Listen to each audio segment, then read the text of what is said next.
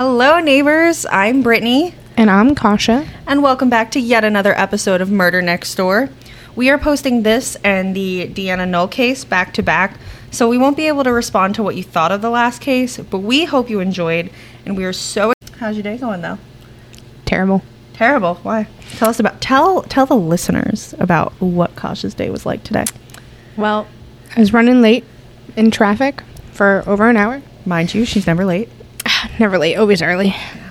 Got to work, was walking into the building, and a bird pooped on me. She's not joking. I was there. I saw her shirt. I saw the crime scene. Straight poop on my shirt. White on a black shirt, mind you. It takes place in Reading and Birdsboro, an area with rich history. And fun fact, guys, Reading, PA, is where the Monopoly property Reading Railroad came from. So, if we ever play Monopoly, I will totally win. Lies, unless you're cheating. How do you cheat? Oh, if you're the banker. Yeah, you be cheating over there? I bet you can be the banker, that's fine. All right. I'll secure all the dark blue properties, and that's all I need. So without any further ado or any further introduction, let's get bloody.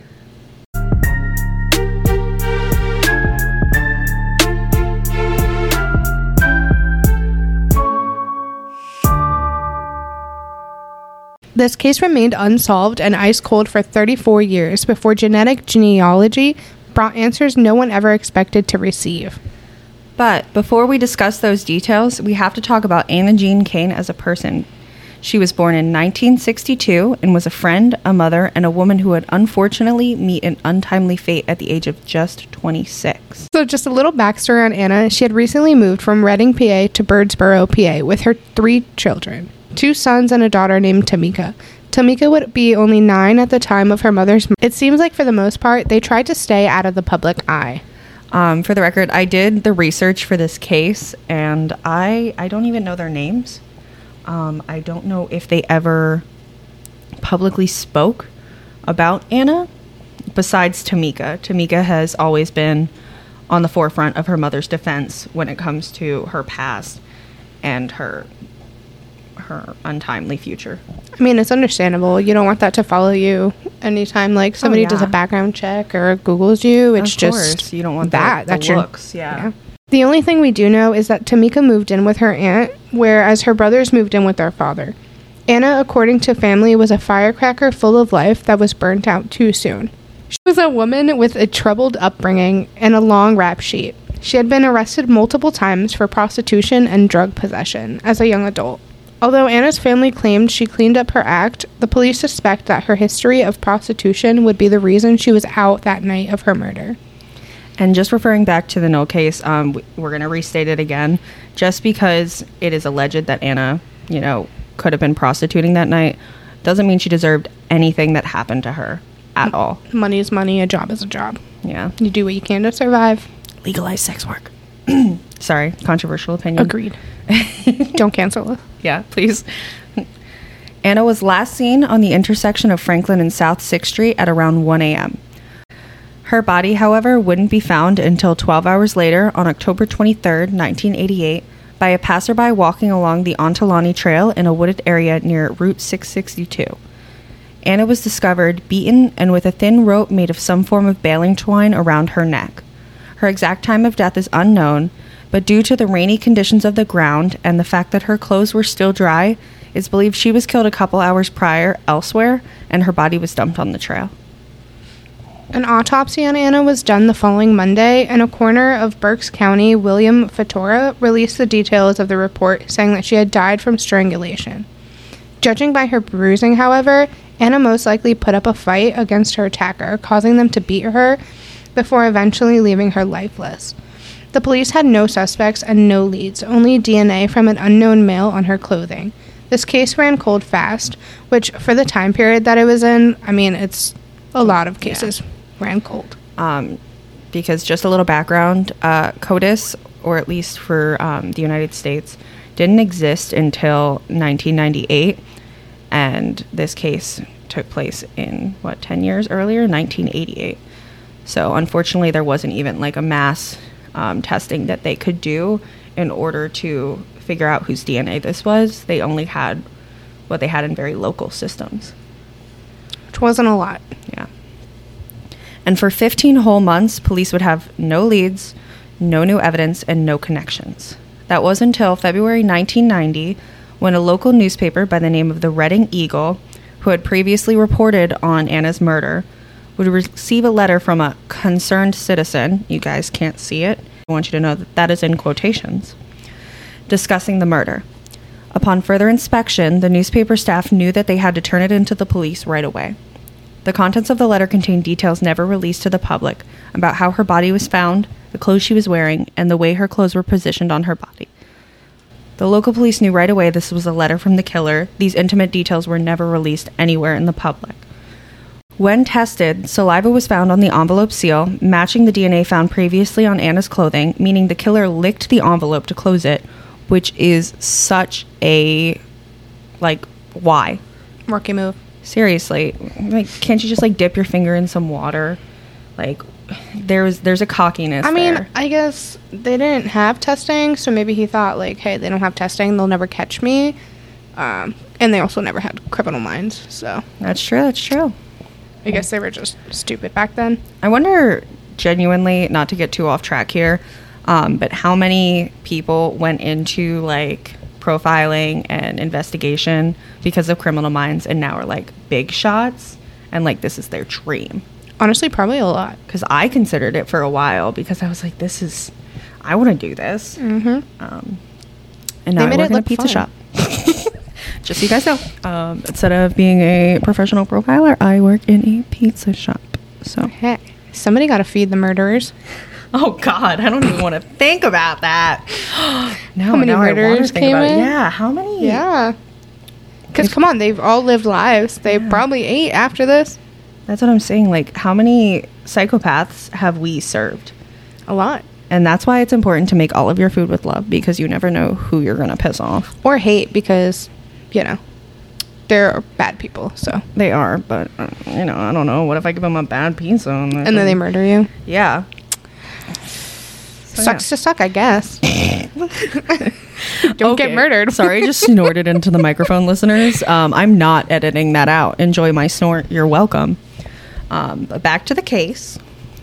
And even though it was an absolutely amateur thing to do, fortunately for our killer and unfortunately for the police and Anna's family, the DNA hadn't been a match to anyone in their very, small local systems, and the trail went cold.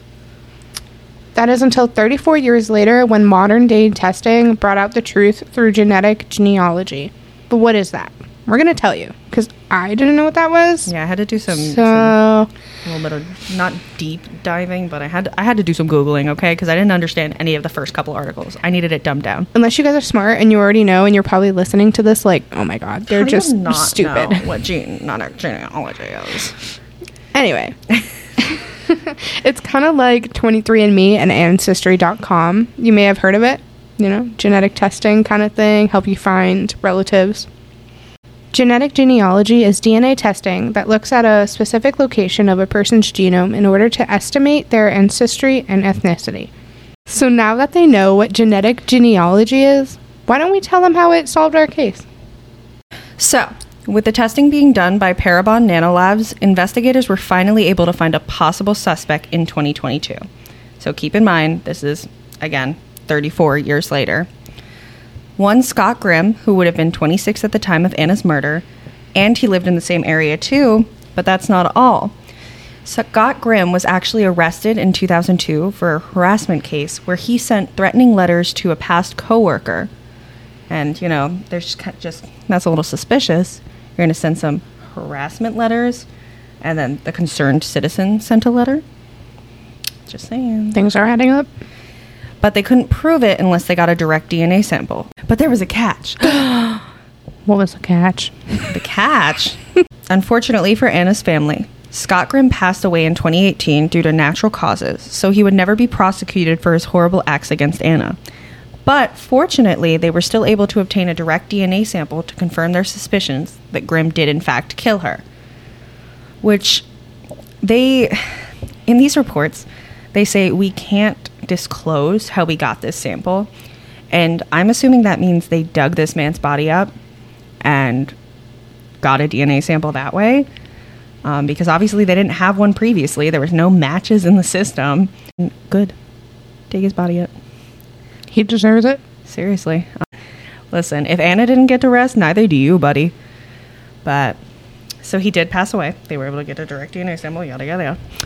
So they made this connection by comparing DNA taken directly from Scott, the DNA from his dug-up body, matched the letter sent to the paper in 1990, which in turn matched the DNA found on Anna's clothing way back when she was murdered.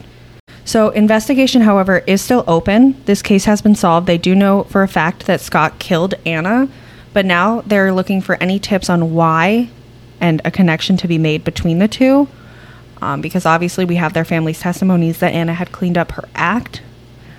But again, Anna did have a history of prostitution, so they suspect otherwise.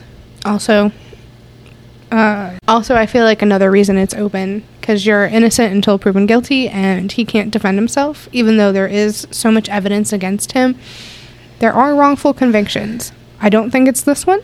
Yeah, this definitely. But everybody gets a benefit of the doubt.